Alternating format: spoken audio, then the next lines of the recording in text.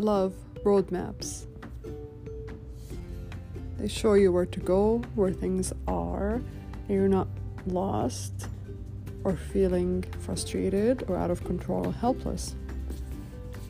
I always wish that life had a little roadmap so that I can just follow where I'm supposed to go, and when patients come to clinic, we both know where we're going.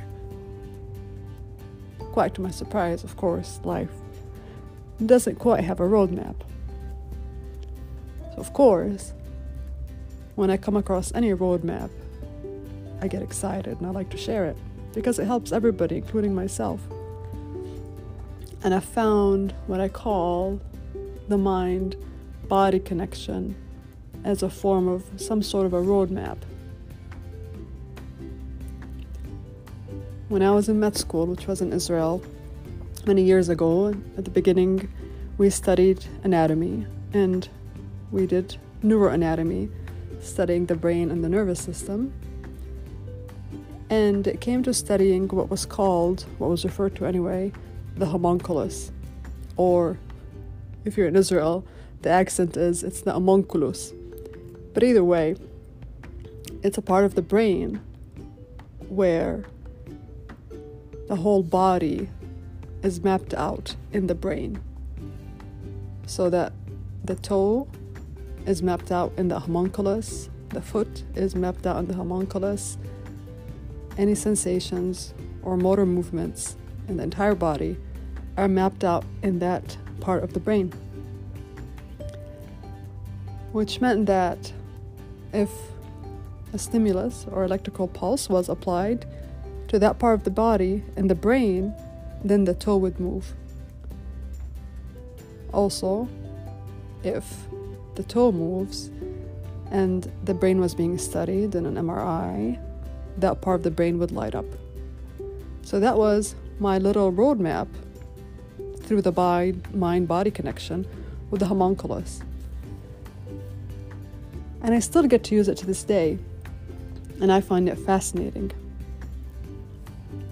When I do TMS, transmagnetic stimulation treatment for depression, in order to find the part of the brain where the electromagnetic field needs to get delivered, we also use the homunculus, because by being able to find where the area of the brain is with the homunculus, that we can move the helmet a certain distance and locate the area in the brain where the depression is and where we need to deliver treatment.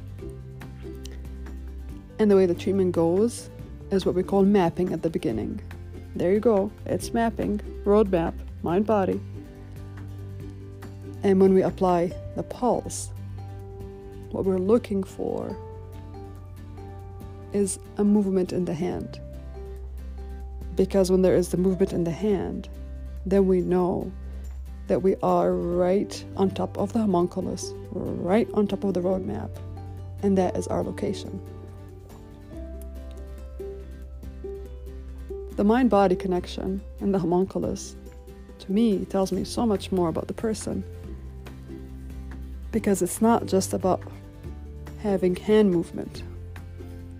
The way the hand moves and responds tells so much about how that person uses their hand, because we build a motor memory. So somebody who plays piano uses their hands in a certain way that is different than somebody who's a carpenter or somebody who writes. And I'm always fascinated when we deliver the pulse and I look at how the hand moves, these very small muscles in the hand, how specific it is, how very fine-tuned it is. Sometimes also injury in the brain and in the homunculus, or if somebody has nerve damage or spasticity, is also reflected in the way the hand moves. Or a lot of times it doesn't move. So as I deliver the pulse and I watch for the movement and I locate my roadmap, I also ask the hand, tell me your story.